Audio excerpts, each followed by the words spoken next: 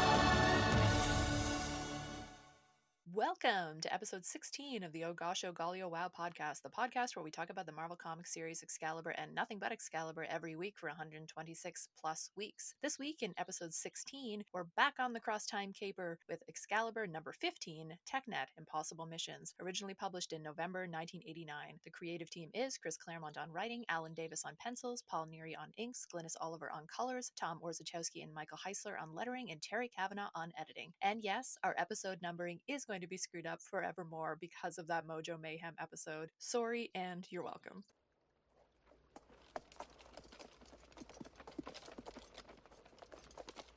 We have won battles against armies, and our one man defeats all my knights. He's a mighty opponent. This issue is packed in a mostly good way in the sense that there's lots to discuss and we've got a marvelous, multi-talented guest to help sort through it all. But first, you get to hear from the usual suspects. I am Dr. Anna Papard. I write and talk about lots of sexy things in lots of sexy places, including lots of your favorite comic book websites and academic journals, and on another podcast called Three Panel Contrast. Among my ongoing projects, I co-write monthly reviews for the Nightcrawler-led Way of X book over at Comics XF, which, along with this podcast, is part of my most important job of being Kurt Wagner's unofficial PR manager. That was an easy job for Excalibur number 14 and is even easier here, which features some spectacular Wagner charm, which we will talk about. I am joined, as always, by Mav. Take it away. I am the Omniversal Majesty Opal Loon Maverfot. That's not right. My name is Christopher Maverick, but you can call me Mav. I am a lot of things. I'm an academic that studies comic books and other pop culture, including movies and TV and wrestling and comic books. I might have said that already. I don't know. It's deja vu today. But I am the host of another podcast called Vox Popcast, where we talk about pop culture. I'm really looking forward to this, and it has nothing to do with me taking a break from grading. This is some good stuff that's going to have a lot of, I like to talk about race and class and sex and gender. And this book has that. It has a lot of it. So I'm looking forward to it today. It definitely does. Andrew, take it away. I'm Dr. Andrew DeMann. I am a lecturer at St. Jerome's University and the project lead for the Claremont Run, which is a big study of Chris Claremont's work, with a microblogging social media wing. But I'm getting worse at that every day because the last two threads I wrote are 14 tweets long, which would suggest I don't understand how Twitter works. Oh, it was so good though, the Wolverine one today. I always read it first thing in the morning, Claremont Run. I don't know if you know that I do that, but I totally do. It's like my morning thing, and like it was great. And with the no crop, like I got to see that whole lovely Wolverine image, like big. That really drew me in even more than usual. It looked lovely.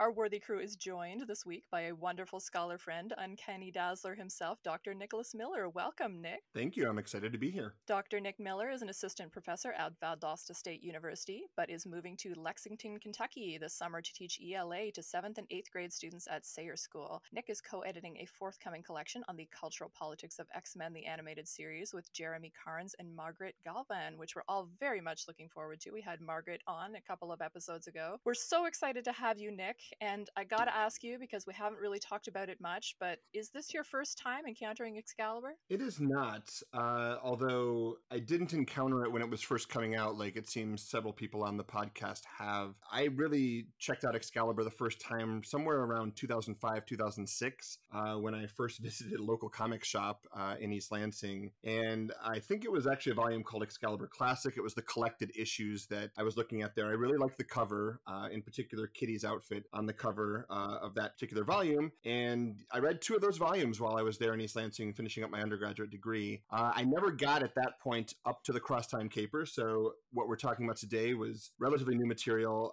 for me when I revisited Excalibur in 2018. That was a year that I was preparing for a course on X-Men when I was teaching at Hollins University, and I was trying to actually go through some of these various series in order as best I could. And so I picked up the Epic Collection back in 2018. Weirdly, that ended up being the first X-Men comic that my youngest child, Lorelai, ever read. At one point, we were road tripping, and I just handed it to her as something to read while we were road tripping, and she read through the entire thing. I don't think she understood most of it or had a clue what was going on, but that actually seems perhaps fitting for anybody that's encountering Excalibur for the first time. But she stayed with it because she really loved the artwork and loved many of the characters that were showing up in the comic. So that was my sort of Excalibur history right there. I so wish I'd had this series when I was younger. I really think I would have loved it to pieces. So did you end up teaching any Excalibur in your course? So I didn't. In fact, I didn't actually get to teach that particular course because I left for Valdosta State at that moment.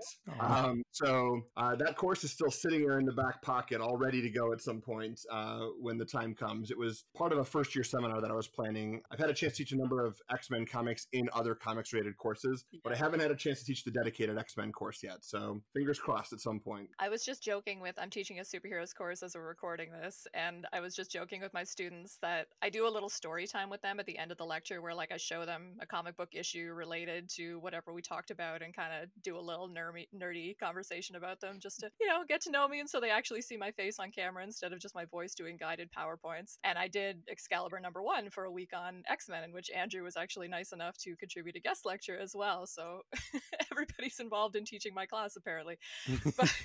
but yeah, I got to do like a little speech about like why Nightcrawler is great and talk about Excalibur #1, and I said in my little story time, I did not put anything in which Nightcrawler is really great on the course because I'm a scholar who cares about integrity, and I picked the things that were best to teach and not the things that show my favorite characters in a positive light, and I hope you respect how difficult that was. I mean, if they've actually seen any of your other writing, they will actually know how difficult that was. I mean, you are so fantastic at weaving in your personal narrative and your personal fandom to the things that you write about, and I think you recently put out a piece with the Middle Spaces, right, that was doing that same type of work with an issue of Excalibur, right, sort of helping us to understand how we can engage with these characters, both, as you say, sort of with integrity, but also as fans, as people who love these characters deeply. Yeah, well, thank you, Nick. And Nick, you are a regular writer for Middle Spaces as well, which we should have included in your bio, but we'll link it in the show notes. Sounds good. But so what's your history with X-Men comics then? Did you read those kind of previously while you were growing up? So I eventually got around to reading some X-Men comics, but for the most part, when I was growing up, I was reading Archie Comics Digest that you could pull off of the supermarket shelf. Oh, yeah. I didn't have a local comic shop. I grew up in a very small rural town in mid-Michigan, and so it was either that or reading the Sunday Funnies, which meant that I read a lot of Calvin and Hobbes and Garfield and Beetle Bailey, and would read the Doonesbury comics and have no idea what they were talking about, right? But that was what was available to me. That was what is accessible to me up until I got into middle school. And so somewhere around 1991, my local library, the small, tiny little public library in my town, started offering some comics that you could read while you were there. They had one of those spinning rack things where they would feature some comics. And then what I remember most clearly was that they had this big wicker basket in the corner where they would just toss issues of comics that you could leaf through and read through while you were sitting there in the library. Most of them were a year or more old. None of them were in order. Some of them were not even from the same titles. But my first experience with X-Men happened when I pulled it out of one of those wicker baskets or out of that wicker basket. And it happened to be X-Men number 244, which you may know as Ladies' Night, a really great issue, one that kicked off my obsession with Dazzler that continues to this day and gave me a very different sense of what the whole X-Men universe was about than I suppose other people who had been reading it from the beginning. So that's actually where my initial encounter with the X-Men happened. I love that because my initial kind of superhero love was Lois and Clark New Adventures of Superman when I was like 11, 12. And so I had this perception of the superhero genre like, oh, obviously it's a romantic comedy. because that was like my entry point, right? So it's interesting, we can have these entry points that really can, depending, like really shape kind of our perception about what this genre is. And I think telling those kind of origin stories is really important to kind of having that understanding that people do have different sort of origin points and different perceptions depending on what they encountered first. So I love that story so much. It's so right. good. And I think that your point there is really interesting. When I taught an introduction to comics as literature course this past summer, and I actually chose to open with some of the Dazzler solo series because I wanted students to think about the superhero genre not necessarily having its origin points or its definitive points in a Superman or a Batman, but that it has these links between what we now consider the superhero genre and romance, for example, right? And so working through Dazzler as my introduction to superhero comics was actually a really fun starting point, and I think something that we should consider more often in terms of how we frame our encounters with superheroes. Oh man, people who don't already know your work are going to be so excited to encounter your Dazzler writing. I'm so excited to link that in our show notes. Okay, let's get into our issue summary, and we'll come back to some of these first impressions in a little bit. I know we've got many lovely listeners reading along with the pod, but for those of us who haven't felt up to digging their floppies out of a long box, we will start, as usual, with a brief plot summary. Excalibur number 15, Technet Impossible Missions, opens on Brighton Pier, where Nigel Frobisher is delivering the details of the mission Satyr Courtney, which is what I'm calling her from now on, has hired them for. She wants them to rescue Brian Braddock's older brother, Jamie Braddock, from a seeming supervillain named Doc Croc, leader of a fictional African country called Mbangawi, canonically located between Kenya and Tanzania. And I will note, we're kind of making up a pronunciation for this fictional place, but we will try to stick with it. Technet teleports directly to Mbangawi and has little trouble handling the guards, at least until they arrive in the chamber where Doc Croc is holding Jamie Braddock, seemingly torturing him. Doc Croc sprays Technet's leader, Gatecrasher, with a hallucinogenic gas that causes her to perceive Jamie's true nature as a poacher and slaver. She's appalled, but before she can act on that, the lizard who hangs out on her shoulder is seized by some kind of fit and teleports Jamie, Doc Croc, and Technet back to Brighton. While all this is going on, we check back in intermittently with Excalibur, who are still, of course, on their cross-time caper. We see them running from some very British Native Americans while wearing fetching gender and species-bending get-ups in a Wild West-inspired scenario, collecting ingredients for magic potions in the lair of a mad scientist doppelganger who wants to switch the brains of Alistair and Rachel. There's also evidence of them working at a carnival and Captain Britain becoming a communist champion. At one point, they arrive back in the 616, but accidentally reactivate Widget via an outpouring of energy from Rachel after another strange mini-fusion with Megan. Wonder what's going on there. Back in the Technet story, everyone is arguing and Jamie is walking free, which is bad news. Gatecrasher sends Bodybag to recapture Jamie, and Jamie's true power is revealed. He sees reality as an amalgam of strings, which he can control by pulling them. He pulls Bodybag's string with gruesome results. The other members of Technet don't have any more success subduing Jamie. Doc Croc steps in to try, there's an explosion, and we don't really know what happens. But Nigel Frobisher soon shows up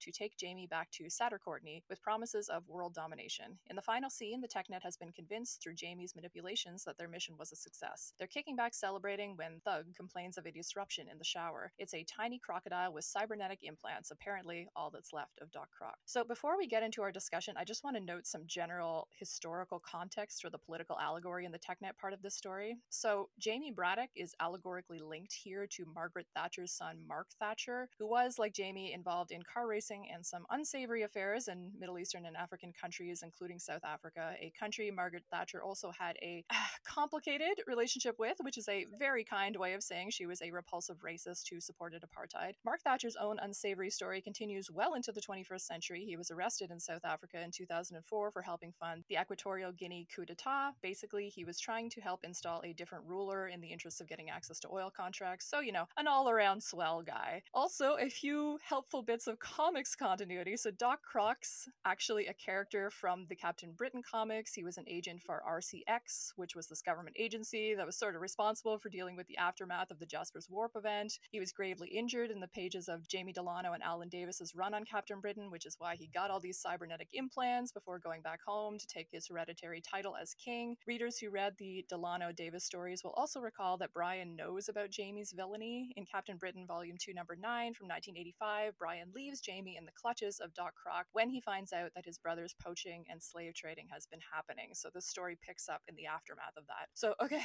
that was a lot of context, and I'm really tired of talking. But I felt it was kind of important to lay that all on the table so that we're all kind of starting from the same point. So we'll start with you, Nick, in terms of first impressions. Like, any immediate takeaways from this issue, like things that particularly stood out for you that you're anxious to talk about right off the bat? I mean, I'm happy to go with the flow in terms of what we talk about, but it's really interesting listening to you talk about political allegory and the comics continuity, because even though that makes up in many ways so much of the meat of this issue, it is not at all what I focused on when I was reading it. All I wanted to think about as I was reading this comic was that, you know, Excalibur, despite the fact that it's being published on the heels of a deeply homophobic Jim Shooter era at Marvel, is a text in which none of the characters are what you might call this mythical category of heterosexual, right? Like, this is an incredibly queer comic, and this is one of the issues in which I feel that perhaps most strongly. And I don't know, like, for me, I want to keep thinking about that, especially obviously with the incident that we'll talk about, I'm sure, at some point, with Kurt and Brian having their exchange about having a lovely dance together, etc. But it's a really sort of interesting comic when you think about this in terms of the narratives of desire that are so interwoven, right? Like, we can have Jamie Braddock pulling on threads all we want, but those threads to me in some sense are these interwoven threads of desire that are crisscrossing across characters in this particular issue especially, but in the series as a whole. So I just keep thinking about how queer a comic this is. That's where my first impression really went. Yeah, definitely my primary memory of this issue was the Kurt and Brian thing, and then when I was like, oh, there's this whole political allegory that is actually most of the issue, we should probably talk about that and make it a big part of the show. Other first impressions before we get into some more focused discussion? I just love the visuals of Technet. I'll throw that out there. That's something that I Yeah. really, really enjoy from this. And again, I was thinking a lot about the experience of my younger daughter reading through this, and I can imagine this as being a sequence in which she was really enjoying it, because those particular panels, right, where you have these various characters as part of Technet interacting are really visually stunning in certain ways. So that was something that I think I knew before, but definitely hit home when I was reading through it this time. I like Technet more and more each time we see them, and especially here because they get some, Gatecrasher in particular gets some interesting character development, which is nice to see. She becomes sort of more than a one-note character in some interesting ways. But how about you, Andrew and Mav? Any first impressions? I really like the sort of structural narrative juxtaposition of you've got this Excalibur clip episode happening, and then interspersed with that is this genuine building of an antagonist and a menace that can impose them. So you get these scenes of them off having, you know, fun little adventures, while the big bad is slowly taking shape. So there's this fun sense of like the bad guy sneaking up on them, I guess, or catching them sleeping kind of thing, that I think adds to Jamie's menace a little bit for me, and also creates a nice kind of 1-2 punch in terms of, you know, drama and comic relief. That's funny because I was going to complain about the juxtaposition in terms of the seriousness of the one story is sort of negatively impacting the silliness of the other and vice versa. But now that you mentioned it in terms of the build of Jamie, I actually like the juxtaposition a lot better. But we'll get back to that when we talk about the allegory. Mav, any first impressions? Yeah, so I love this book. I love this book a lot, and there's several reasons. For one thing, we complained in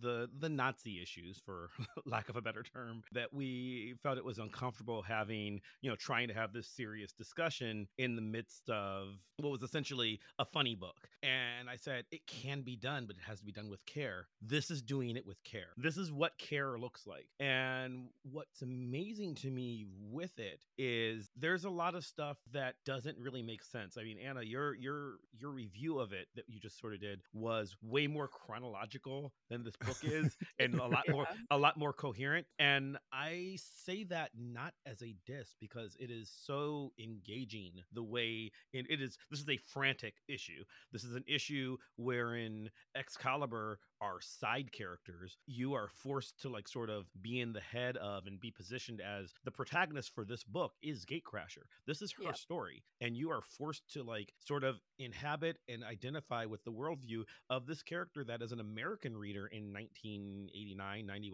whatever year it is right now, you don't know much about. She's just been a villain in a couple of issues with no motivation, and this humanizes her in a very real way, and it will make you care about her moving forward in a very real way. And then on top of that, you have the stuff with Jamie, which is just bizarre and intriguing. And then you have the actual Excalibur story, all 4 or 5 pages of it, whatever. Like you said that you remembered the stuff with Kurt and Brian. That's 2 panels. That's all. I That's know. all the story gets. But 2 very important panels. yes, absolutely, it's great. I think there's very important stuff that like I didn't count. But I'd be surprised if Kitty has 6 lines in this entire issue. And I think she has major character development throughout it.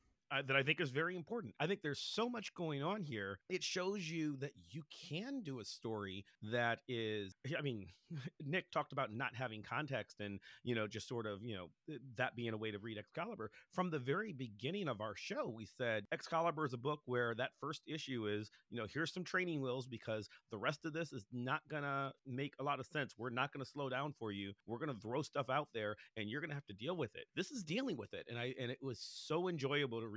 I did like our last couple of issues where we're dealing with Billy the Kid and stuff, but this is just breakneck speed Excalibur at its best for me. Yeah, I love the breakneck thing that you're talking about, dashing back and forth that Excalibur is doing in the background of this larger story. But okay, let's talk about the allegory because I am actually surprised that you folks enjoyed it so much because I was thinking we were going to be here talking about how problematic it was, and I think that there are aspects of it that we can deal with. I'm here for that. Yeah, well, I'm happy to talk about how problematic it is. That's Well, just well, pick look, we can sides. talk about both though, because I think that both arguments are certainly valid. Because I think it's definitely trying to tell a way more complex story, and definitely, I 100% agree with you. So much better than the Nazi story. Yeah. So much better. But let's talk about it. So the allegory here with this Mark Thatcher thing and everything, it's not like a direct allegory, but he's definitely trying to like evoke Mark Thatcher through the car racing thing, through the upper class British twitness of him. What's kind of going on here in terms of what is this allegory kind of doing for us? I mean, I gave us the plot summary, but what's going on with someone like a character of Doc Croc, who seems like he's going to be a supervillain in this story and is ultimately a hero? If you'd read the previous Captain Britain comics, you would already know about this character. If you're just jumping in here, which I certainly would have been the first time I read this, you don't really know that context for the character. He's set up in a lot of sort of exotic visual language, a lot of monstrous visual language, which reads a certain way in this space, in this context, with his blackness. So what's going on with a character like that? Like, is this subverting certain expectations that we'll have about this exotic narrative? Is that kind of where the kind of success of the allegory comes in? I mean, does he really subvert that though? I mean, I think one of the questions that I have, and I don't know the sort of continuity in the history of Doc Croc. So my limited window of experience with Doc Croc is really in this issue for the most part. And, one of the things that I immediately jump to is that we have these images of sort of famished, weak, impoverished African peoples, right? Black peoples that we are seeing elsewhere in the comic. And then you have this leader figure who has to be cybernetically enhanced in some ways, right? That they have had to be stitched together through presumably Western technologies, et cetera. I mean, there's something still going on about this sort of colonialist narrative of improvement that seems tied to Doc Croc in ways that I find really fraught and uncomfortable. Other thoughts about the allegory? I mean, we've complained before about this title not reckoning with the colonial context or legacy of kind of Captain Britain and his identity and even his family and his heredity. Making Jamie a villain surely does that a little bit, doesn't it? I was just going to say on the subject of Doc Croc, because I agree with Nick. Like, I think it's not there. There's a theory by Jan Peters called techno-cannibalism, which suggests that when you incorporate these sort of Afro-futurist elements, but you still have the characters conforming broadly to stereotypes despite the technological enhancement, you're reinforcing this idea that the primitive is like the natural state. And Doc Croc, he's got these cool cybernetics. He doesn't do anything with them. He's still basically a wizard, and that's it. We don't see him, shooting laser cannons effectively or anything like that. So as a character who embraces these sort of different symbols, he has the potential to make kind of a cool Afrofuturist argument, but it doesn't happen. He falls right back into stereotype. I have a slightly alternate reading of it, which is that he does do something with them, and then he loses off panel. And that's kind of what's interesting to me about it. It is, okay, so again, this is 1989. This is a myth of apartheid story, and I think what we have to look at, if we're gonna consider it an allegory for what was actually going on with Mark Thatcher, which I think is a fair reading that Anna suggested, then we have to consider it an allegory and not a solution. This is Animal Farm. This is telling the story as best they could through another lens and not suggesting, and so here's how you make racism better. What ends up happening in this is the colonial forces, the British forces come in and they just trample over the African nation. The end. That's the story. Putting myself back in the headspace of where I was in 1989, I'm sort of really into this at this point. I'm very, I don't know how much I'm the one Black person, but, and I'm also of the right age. I'm boycotting Reebok at this point in my real life because of sneaker connections to South Africa. I'm, wandering around wearing Africa medallions. And yeah, he tries to rise up and he gets stopped. And that's interesting. I don't know that it makes me think, I mean, could it have been done better? Sure. But I don't know that it makes me think, oh, they're solving this so much as, oh my God, a comic book just acknowledged apartheid in South Africa. This was big for me. So the last time we talked about this is like Fantastic Four in 1972, which is a story where Johnny Storm and Ben Grimm go to a fictional African country to help save T'Challa, the Black Panther, who has been captured by his neighbors who don't recognize him as king. The story is more complicated than that, but they basically get there and they discover that, oh my God, there's countries in Africa that do racism, and they solve this problem by Ben punching racism, destroying the castle of racism, and then they walk away, walking over the colored versus whites entrance sign, and that's the end of the book, never to be mentioned again. This is also the story in which, in trying to deal with the story about apartheid, Black Panther decides that he wants to change his name to Black Leopard so as to avoid association with the Black Panthers in America because he doesn't want to be political. It is a very problematic, complicated story written by people trying to do their best as middle-class white men in America who just found out there was racism yesterday, and they're doing their best and not doing good enough because, as far as I can tell, they didn't bother to ask anybody who knew anything in order to write that story. I think it's a very interesting story that I mean, obviously I wrote a chapter in a book about it, so I think it's an interesting story that should be considered. But that's the problematic way. This is Claremont going, I don't have the answers. This is what I see. And to me, that's more interesting. Well, that's interesting that you say that. I mean, I think it's a really interesting reading of that. And maybe my default mode is not to sort of give Claremont the benefit of the doubt. Maybe that's my default mode with everything. But yeah. I also wonder, and I don't have the sort of historical continuity to back this up, but I was reading this and I couldn't help but go back to Robert Jones Jr.'s essay in the Middle Spaces on Cyborg, right? And trying to think about the ways in which this sort of mechanized Black body, in the same way that we see with Doc Croc, is both a representation, as you're pointing out, of white supremacy's effect on Black bodies, but also at the same point is engaging in an act of neutering that body as well, right? And so in that sense, this character of Doc Croc does the sort of representation side of things. It shows us the physical effects of colonialism, but also ends with us having a mechanized crocodile that's sort of cutesy at the end of the issue, right? In ways that do nothing more than represent, right? And I think that maybe it's the sort of 21st century critical race theory version of me right now, but I want to see a lot more than just representation these days, right? And I know that this is me reading the present back onto the past, but in this current moment, it seems insufficient to me to just say that, sure, this is representing what colonialism does, because we've had decades now of narratives demonstrating colonial violence without being able to still celebrate Black excellence, right? And I think that Doc Croc doesn't get that moment of Black excellence that I would like to see out of a character like this, even though morally he seems to be in a pretty decent place here. Yeah, I mean, there's the thing where there's something sort of interesting going on with Technet being, and specifically Gatecrasher being the point of view characters for this kind of exploration, because they are outsider figures, and yet they're a fantastic category of outsiderness. So that's a little bit of a weird, interesting, but like definitely weird choice. I would have, definitely liked to see this sort of more truly from the perspective of like the real world other rather than like the fantastical other, because it's a bit of a choice. But at the same time, I think it's really important to emphasize this thing of we can go too hard on stories sometimes when we're not acknowledging kind of the way that we all as readers, have certain expectations about what a politically perfect story is, but we also, as like fan readers from like our positions of experience and whatever, and when we're encountering these stories, have like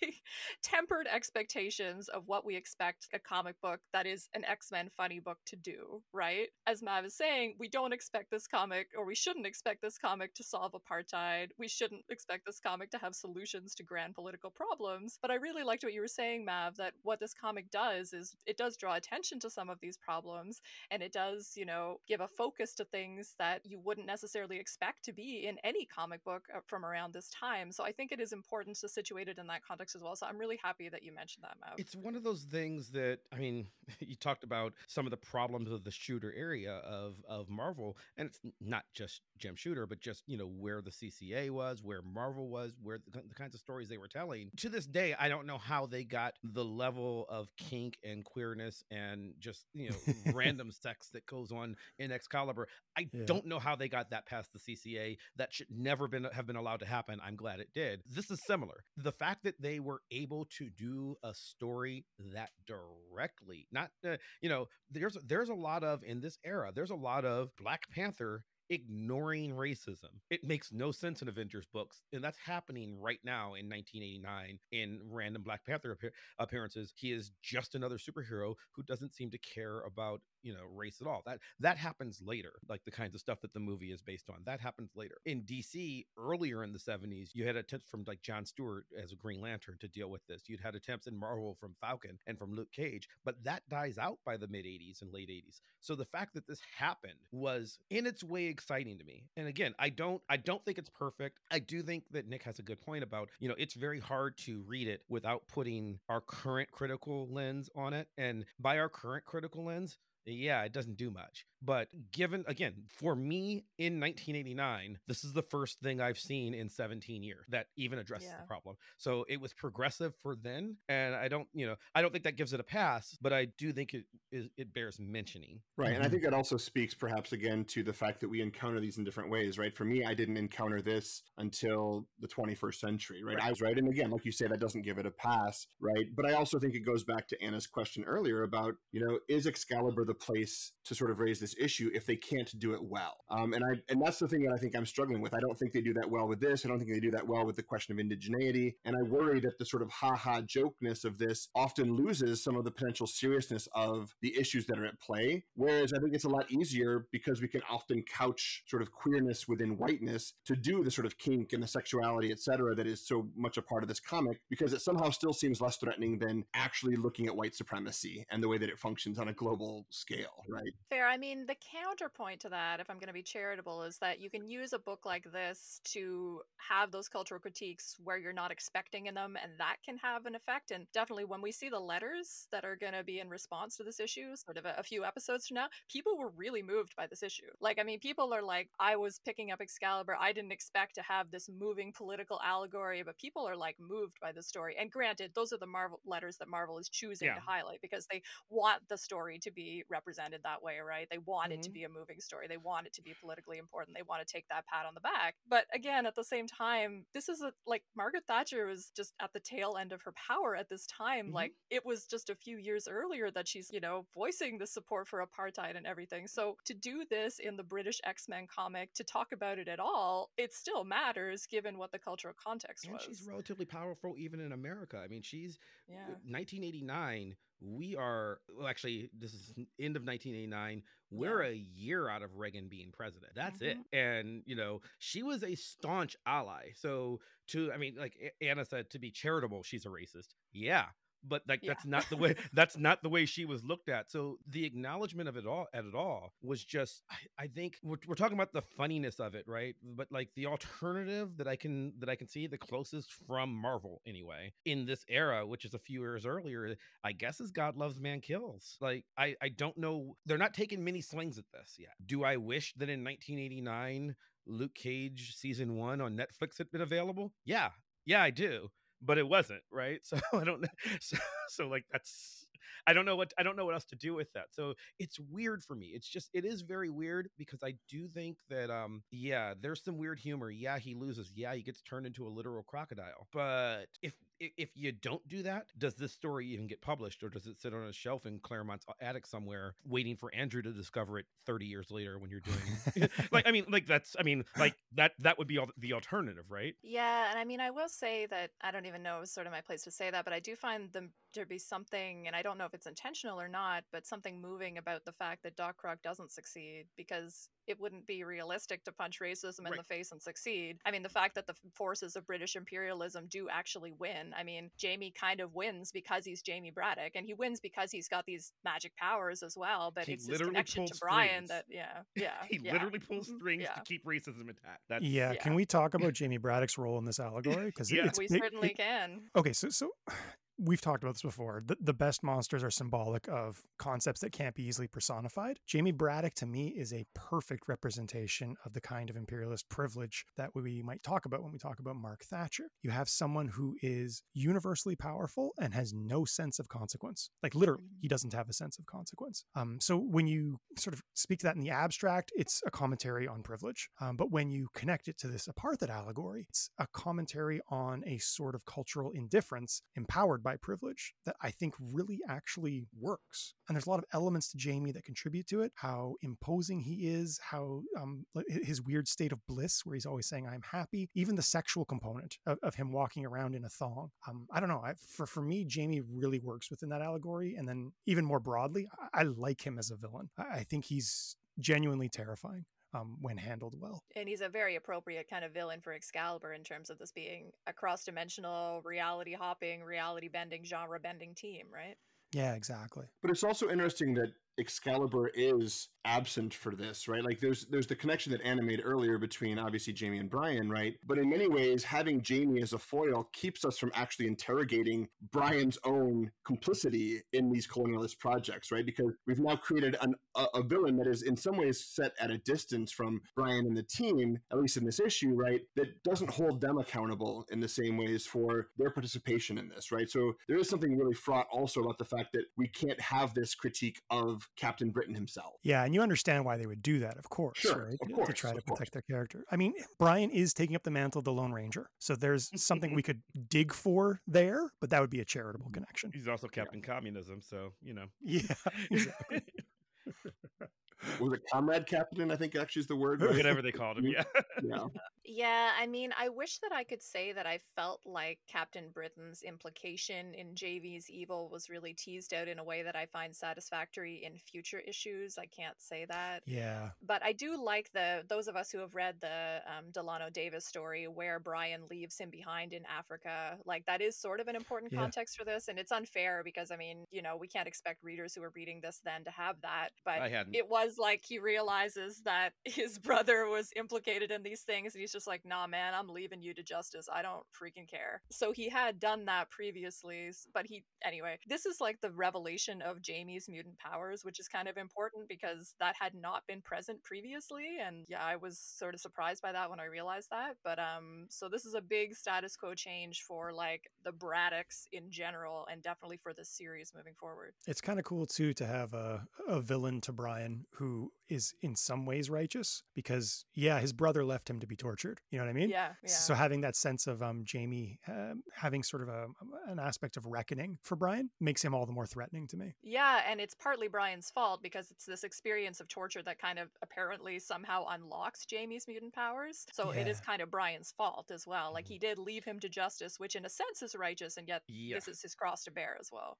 Well, Jaime is the definition of privilege. He is literally privileged, you know, nigh aristocracy from Britain in the most literal definition, but also he has a legitimate human gripe with Brian. But his legitimate human gripe with Brian is, I broke every law in the world and my brother let me go, you know, like let me get punished Yeah. for it. So now I'm mad. It's a human thing, but the privilege in the modern, you know, academic sense of the word, the privilege inherent in Jaime for, you know, having the gall to be upset for how dare you, you know, allow me to be punished for my actions. Yeah. You know, like that is it is a picture of what we now call, and it's not really a term yet in 1989, but what we now call, you know, white grievance. Like that's what he's doing at this point. He is mad because someone allowed him to be caught at doing something wrong and punished for it, and how dare you, don't you know who I Yeah. am? At any rate, I am happy that we're getting at least some tentative reckoning with sort of the colonial context of this series, because it has been something that we've complained about in previous episodes about sort of how white and out of touch this version of, you know, Britain and British identity and what it means to be the national champion of Britain. So at the very least, I'm appreciative of the effort. I will put it that Mhm. way. Do we want to move on and talk about some of the, I don't want to say funner aspects because I've enjoyed this conversation too, but I definitely want to talk about this Kurt Bryan thing. And I think that there's actually, Yeah. despite that only being 2 panels, a lot of interesting stuff that we could talk Oh, about there's so here. And I much. think all of us are sort of well equipped to have a unique perspective on it. But I will let you, Nick, guest privilege, take the first crack at it. So, what happens in the Kurt and Bryan scene in your reading of it, and why does it matter? Okay, well, before I actually address that question, I do want to just mention that this is a nice segue perhaps into that scene, because this is the moment also, or the lead up to this moment at least, is the moment in which the Excalibur team conversation in the panels and their storyline is also engaging with a colonialist legacy, although I think with much less success in the idea of flipping this idea of having British natives and the sort of civilized Americans, etc. So there is a tie here, I think, in this moment between what we were talking about before and these panels. That being said, for me, one of the things I love about this is that this is the moment in which maybe most clearly in Excalibur, we can go back to somebody like a Sedgwick, right, or a Gerard, and think about the fact that maybe this love triangle, Kurt, Megan, Bryan, isn't really about always setting up Megan and Bryan for the end, but it's actually about the fact that Kurt and Bryan maybe want to rail each other at some point. And to be honest, and I want to say this, and I actually mean this seriously, that this is a moment in which maybe Bryan is uncomfortable with the fact that he's learning that he's a bottom, right? Like there's something really interesting going on here between the two of them, because what we have seen this entire series, right, is both of them modeling very different performances of masculinity, right? And Kurt's masculinity and Bryan's masculinity are both, you know, and sometimes hyperbolic versions of themselves, right? Kurt as this sort of swashbuckling gentleman, sexy bathtub guy, right? Bryan as this sort of, you know, is that how we refer to him? That's how we refer to him, right? Yep. And then we've got Bryan, who is this sort of like, you know, hyper, almost, you know, football player-esque, you know, character with the big muscles, who's actually weirdly uncomfortable perhaps with his own body as a spectacle, etc. And what we learn is that, you know, even though both these masculinities perhaps are to some extent very queer in their performances, is that Kurt's swashbuckling and that version of masculinity is much more comfortable with the homosocial and homoerotic tones that are part of it. And Bryan's is deeply rooted in this sense of shame, in the same way that I think we saw him feel shame when his body was on display in New York, right? So there's something really interesting about this moment being about these competing masculinities and whatever narrative of desire exists between them, and not strictly about sort of this narrative of who gets Megan or who ends up with Megan or what is Megan's trajectory going to be. And so for me, this scene is actually really interesting as a space for a deeper queer reading of this series than we perhaps have seen up to this point. Yeah, it really adds a lot of potential layers to the love triangle, in the sense of, even if we don't want to go as far as that there being sexual tension between Kurt and Bryan, because it's not really something we see in like sort of previous issues or later ones, but at the very least we have Megan modeling her appearance partly after Bryan. So I mean, that aspect of it is really intriguing to me, and I sort of like, after this one brief scene, I'm like, oh, I would love to add that other like layer of complexity to this. I don't think we get it, but the idea intrigues me a great deal. I'm But we sure do this see, gets it. I just said as Megan gets dressed up, right? We get to see this other version of Megan who is basically dressed as Bryan. We do get to see versions of Megan that look like Nightcrawler, right? Like there is a real sense that both of them are competing for each other in ways here that I think are really worth pursuing a little bit. Yeah, that's true. The way that she kind of performs these two men in ways that attract them to reflections of themselves. There's a Exactly. lot going on there. Yes. Oh. We should note that Megan also validates the Bryan-Megan relationship. The Captain Britain woman talks about how they're like, you know, destined for happiness together, and I hate that because I was enjoying the tension between Megan, Nightcrawler, and Bryan. Yeah, I wasn't fond of that moment either. That really kind of undercuts a lot that's wonderful about this previous moment within the same issue of this comic. I mean, in terms of something like, I mean, we can talk about sort of the representational qualities of drag, though, and what that does for us. Like, drag is not automatically like a progressive gesture in any type of media, right? It can be played for comedy in ways that can be very transphobic, like in various ways. Do we think that that's a problem here? Like, how is this scene kind of navigating that? Is there any of that kind of transphobic element? Is there kind of like it being played as a joke in ways that could be homophobic? What do you think? I have so many. I'm going to try to be charitable here because I like it, right? The most important thing that I think possibly Bryan ever says in the entire run at Excalibur is, "You make such an attractive woman, Nightcrawler," because it's sincere. Like Yeah. I don't see it as a joke. Just looking at this Mhm. panel, it looks like he says, "You make quite an attractive saloon hostess, Nightcrawler." And in case you're wondering if it's a joke, because he does look ridiculous in the image that Davis drew for him. He's overtly fabulous. With he's blue, he's got the massive wig on. He's not trying to pass. He's trying to be a drag queen, right? And yet clearly, if we are to believe that that there was some story we didn't see, and we, Air Capitan, quite the most attractive striking couple on the dance floor, we must do it again. So they apparently had some sort of adventure where, either seriously or not, they played into this and it was just fine. And that, while it's clearly designed to be funny, I mean, in the same panel, Megan's a frog and Kitty is a water buffalo, and we don't know how that happened. So there's clearly a joke going on here. Oh, and Alistair is in tidy whities on a totem pole with Widget. I don't know what that story is. We never find out what that story is, but it's sincere, and the sincerity of it makes it work for. I mean, I am not a transgender individual, right? So I can't say that no one's going to be offended by it. I can imagine someone might be, and if you are, that is a valid feeling. I don't want to downplay that any more so than I would want, with race or sexuality or anything else. But for me, it feels like this was a sincere normalizing of queer sexuality in a way that, as much as I love this book, it doesn't always do. Yeah. There are some problematic. I mean, I think it's very progressive for its time. I think it's very progressive for today in a lot of ways, but it has its problems. And for me, this isn't one of them. This is honest. And again, it's two panels. It's two panels where I don't feel like Kurt and Brian are picking on each other. I think it's more of am I really shipping them? No, but I think at the very least, there is a bro moment of, wow, I can't believe we pulled that off. We're awesome. Which is, if we look at them as two opposing visions of masculinity, there's a respect there that, if nothing else, the homosocial bond there is important. I mean, for me, it's like the lack of shame expressed by Kurt in particular. He's not responding with like a "you gay" quip or something. He's just being like, "Yeah, we looked awesome out there," it reminds me of a moment from Uncanny 204 where we have Arcade in drag, and Kurt has kind of a little exchange with him there that I've thought a lot too about, like whether that's homophobic or whether it's not. But I kind of side on the fact of it's not. The scene is a little bit different, but I do think that the genuineness of it, and like not going to sort of the easy jokeness of it and sort of playing up the genuine respect that they might have for each other within this moment, is part of how it becomes like a little bit better. But I think you're right that it's like definitely not something that we can say is offensive or isn't offensive, but at the very least it's an interesting scene.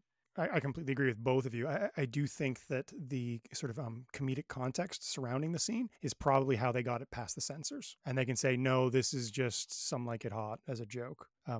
Even though the genuineness that Mav reads there is pretty clearly there, right? Yeah, and the contrasting masculinities too, like, I mean, I can't sort of emphasize enough, like, how important it is to the characters of both of them that it's sort of like Brian has a little bit of discomfort with his, like, anyway, and then Kurt being the one that doesn't have the discomfort, that really plays into the personalities of both of them. Like, to me, it feels like almost like a wake-up moment for Brian, but for Kurt, this is just Tuesday. I think it's important that Brian brought it up. I mean, Brian started this conversation, which I think matters. Because you're right, for Kurt, this is Tuesday, fine. But for Brian, he's like, you know what? You looked hot, Kurt. I'm going to say it. You looked hot. And I think that's a huge progressive moment for him that I think works for normalization. And I think Andrew's right. I think it happens because it's a joke, which gets it past the censors. It's two panels, and they have at least 3 or 4 different worlds that they hit during here, and we don't get to see them. This book is supposed to imply to us that they're, just because we're only seeing 12 issues of Cross Time Caper, they presumably visit like 50 worlds. They're just jaunting around from spot to spot, and we know that to be the case from later issues where things are inserted as well. So I think we're supposed to see that. And he says, we've never encountered another Phoenix. We get bits like that on and off throughout this series. So I feel like there's important growth there. The other one that I'd want to point out is I think the monster scene with Phoenix and Megan tied to the table and Vampire Kitty, I think does a lot of the same work of, look, we are coming to understand ourselves as individuals in a way that we hadn't before. And they can only do that, as you point out, in a space like the Cross-Time Caper, where they're constantly visiting worlds, dimensions, etc., that are destabilizing to their view of what is normative, right? And I think that sort of of Right. destabilizing of the normative is what makes this, the Crosstime Caper in general, such a potentially queer text in some ways, right? That and we see here with Brian, and I think you point out, right, like he brings it up, right? Like there's something about him getting outside of this very narrow vision of himself, just as Captain Britain on the 616, right? That is liberating in some ways and allows him to maybe make this comment with some sincerity rather than just a throw aside joke, right? And I think that's really important, like you point out.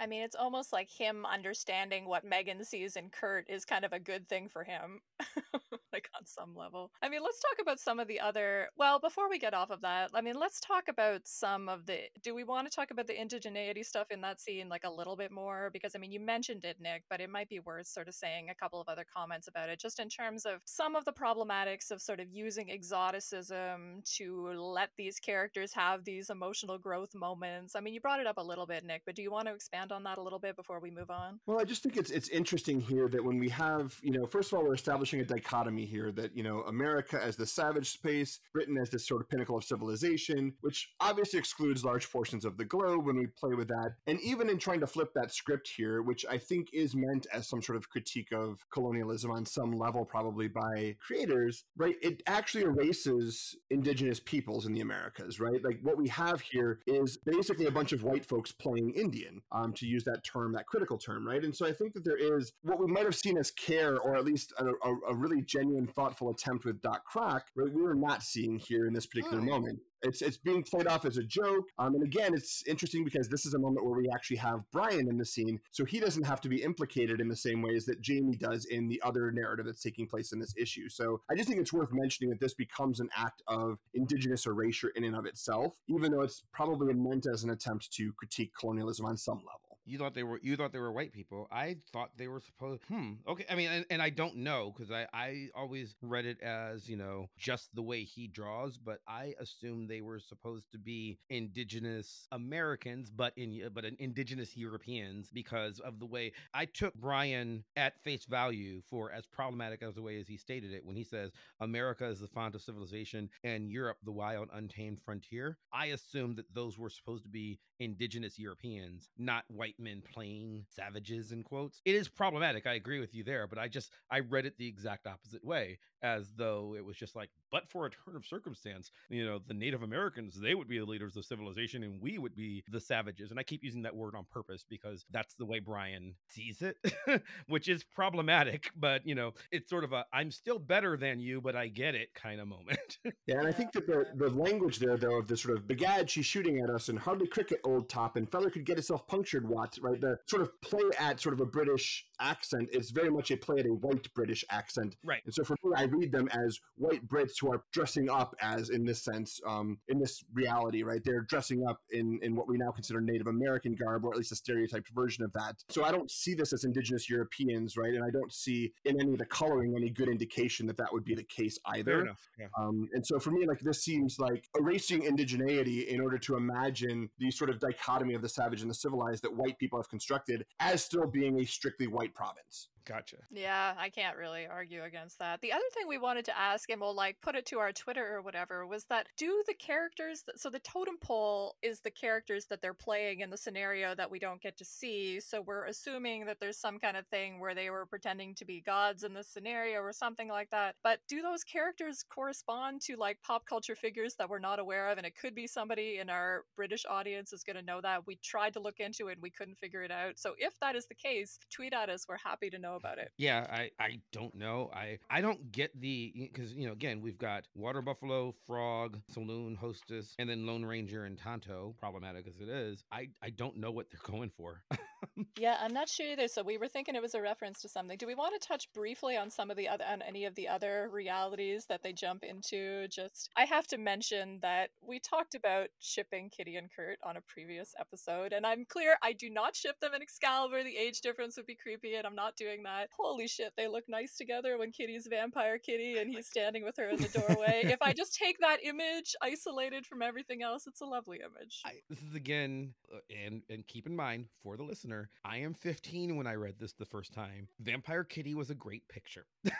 And as much as we've talked about Goblin Princess Megan, and there's something clearly Alan Davis in 1989 has sort of a fetishistic type and that he's going for, and there's something that goes into this. But I loved that outfit then, and now reading it as a grown-up, as a real-life grown-up, I get that there's something to this, where this is where I said I think she has, for only having 6 lines in this book, I think she has a lot of character development here, where as a vampire, and vampirism is a way that you set your you release your inhibitions and you set your sexuality free. That's how vampirism is portrayed in everything from Interview with the Vampire to Nosferatu to the original Dracula to True Blood. That's what vampirism does. And if that's the case, Kitty is owning her sexuality here and straight up saying that she wants Alistair. I think it's important that she does this. I think it's important that she owns her sexuality, even if only for a moment, even if it goes away like next book.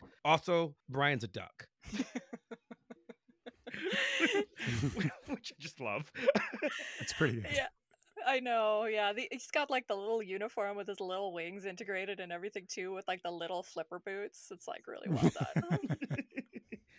Any thoughts, Andrew, on any of these other realities they go to? Favorite moments? I think in light of what we're talking about, it maybe is important to note that a lot of the realities they're passing through are not actual historical realities. They're specifically fictional realities. Like it's the idea of the idea that they're passing through sort of iconic cultural touchstones rather than alternate realities. And I think that maybe speaks to the sort of the silliness of the issue a little bit. But I mean, it gets us back to the sort of the problematicness of like the incorporation of indigeneity, right? To incorporate that on a pop culture level and not on a real level at all. Yeah, exactly.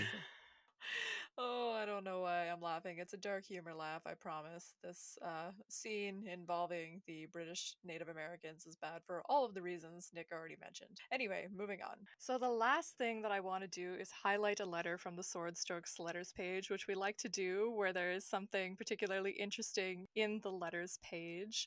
So this one brought up a lot of the questions that we had about some of the Nazi issues, and particularly, not that I want to get talking about that again, but bringing up some of the problems that we had with sort of the motivation of some of the Lightning Force member characters. So this letter is from Megan Maroney, address withheld, and she says, as far as the Lightning Squad's parallel universe is concerned, shouldn't Kurt be in evidence? After all, our Kurt was raised by gypsies, a word people used at the time, and any history buff knows that they were sent to the camps before the Jews were. Therefore, wouldn't alternate Kurt have suffered incredible, possibly fatal persecution, or were there no gypsies, we say Roma now, left alive when Kurt was born to raise him, and thus he was brought up by genetics researches? Does that get me a no prize? Also, though I know little about Captain Britain, I am given to understand that he was given powers by Merlin because he so embodied the best ideals of Britain and King Arthur. It stands to reason then that those Hauptmann England would never have received those powers in the first place, since being a hitman for Der Fuhrer is not the best example of might makes right that I can think of. Is Hauptmann England then a successful experiment in Aryan supremacy, genetically engineered to be so strong, etc.? And she demands a second no prize.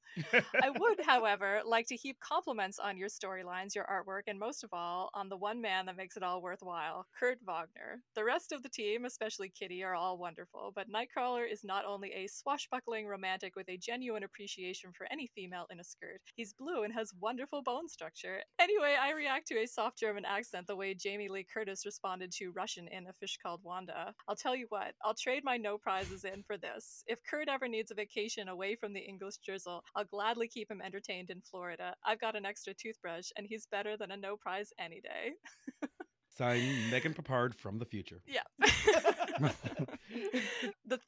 The editorial response, though, to it, so you have some interesting ideas to the origins of Nightcrawler and Hauptmann England, Megan. The thing about alternate timelines is that they can make the improbable a reality. A good example of that is Lightning Squad. Good examples of those types of alternate timelines can be found monthly in What If, and it totally sidesteps all of her criticisms, which are very similar to the criticisms that we had, which was like, yeah, this doesn't really make sense logically, and what was the backstory of these characters? And they're like, well, in an alternate timeline, anything can happen, therefore, we're always correct. And you're like, oh, come on, guys.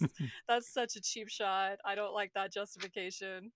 Chaos theory says, butterfly effect says that if you literally any change, none of us should exist. So whatever. It's I hand get that wavy that's away. technically true, but yeah, Yeah. it's not narratively satisfying. No, not at all. It's they felt like if there was no Kurt, they'd have no story. That's why. That's the reason. Yeah, Like yeah. literally the only story I can think of that deals with the ramifications of changes to the time stream, making massive changes is I don't remember if it's the Time Traveler's Wife or if it's About Time. I think it's About Time. Rachel McAdams stars in 2 or actually 3 movies where she plays the girlfriend of a time traveler, and it's one of the 3. And oh my God, she just does this thing. But I believe it's About Time where you find out that literally tweaking even a little tiny detail, it changes what future grandchildren of somebody are because just a different sperm reached the egg at a random moment, right? Like just delaying somebody by a few seconds. So yeah, Kurt shouldn't exist. It's fine. Whatever. Yeah, but then we're seeing like the reason that the prison exists, and we didn't get that. Anyway, I don't want to relitigate the whole Nazi storyline. We're past it. There was a promise in the same letters page that don't worry, we're not done with Lightning Force. I'm like, oh really? Oh yay. We're not? Oh yay! It's what everybody was clamoring for. But there's also a lot of talk of no prizes, which is going to matter in 2 months or two weeks for us. I don't know. Comes up in storyline. Yes, it does. Mm-hmm. Merlin, if only you're at my side, my old friend, to give me courage. There are no war tricks that will fool Mordred and Morgana.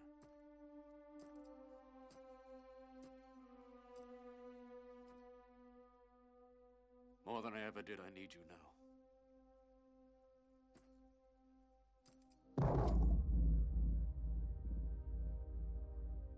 Where are you, Merlin? If only you could see me wield Excalibur once more.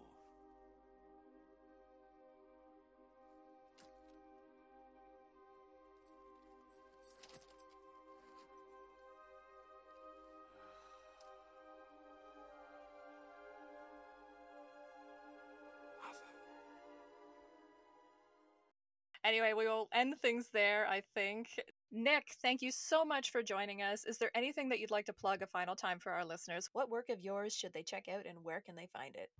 So, I mean, I've published in different venues. As you mentioned earlier, I do contribute regularly to the Middle Spaces. So if you're looking for a variety of my takes on popular culture, that'll happen there. You can also find me online at annymiller.com, my website, where I try to keep things updated when I have the opportunity. And yeah, also on Twitter at Uncanny Dazzler if you're looking for me. We will link all of those things in our show notes. Thank you so much, Nick. Next, in 1 week's time, we will be on to episode 17, in which we'll be discussing Excalibur number 16, Warlord, which, you guys, I am so excited. I got to listen to and saw the next one teased, and I was like, I can't even believe the podcast made it to Excalibur 16. There was a possibility we wouldn't make it this far, and we did. And this is like all my birthdays and Christmases came. We're at not once. quitting after 16, are we? Like this is not the end of the show. We're not just No. This wasn't just a ploy to get us to Excalibur 16. No, I'm just gonna get excited about the next great Nightcrawler issue because we're not done with them. Don't worry. Okay.